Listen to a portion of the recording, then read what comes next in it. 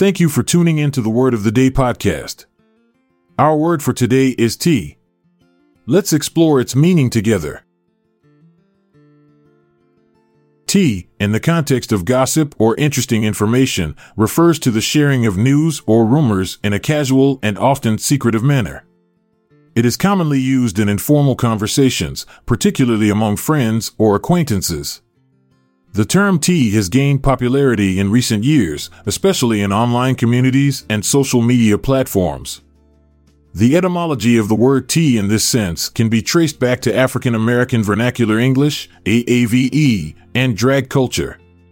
It is believed to have originated from the phrase spill the tea, which means to share information or reveal secrets. The term tea may have been derived from the letter T, which stands for truth or truthful.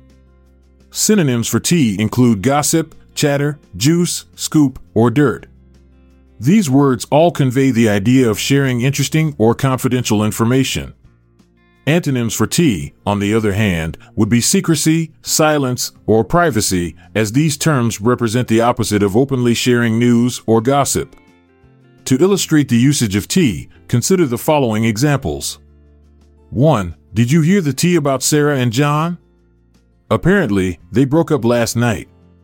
2. I need to spill some tea with you about what happened at the party last weekend. It's juicy. 3. She always has the best tea on celebrity scandals. I can't wait to hear what she has to say today.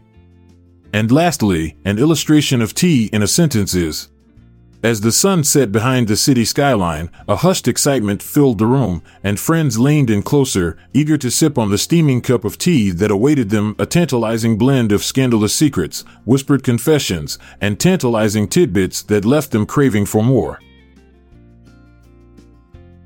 Thank you for being a part of the Word of the Day podcast community.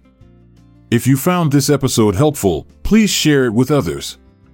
The show notes have word credits and references. This is Montgomery Jones, saying goodbye for now, but I'll be back tomorrow with another word to learn. This podcast is produced by Classic Studios.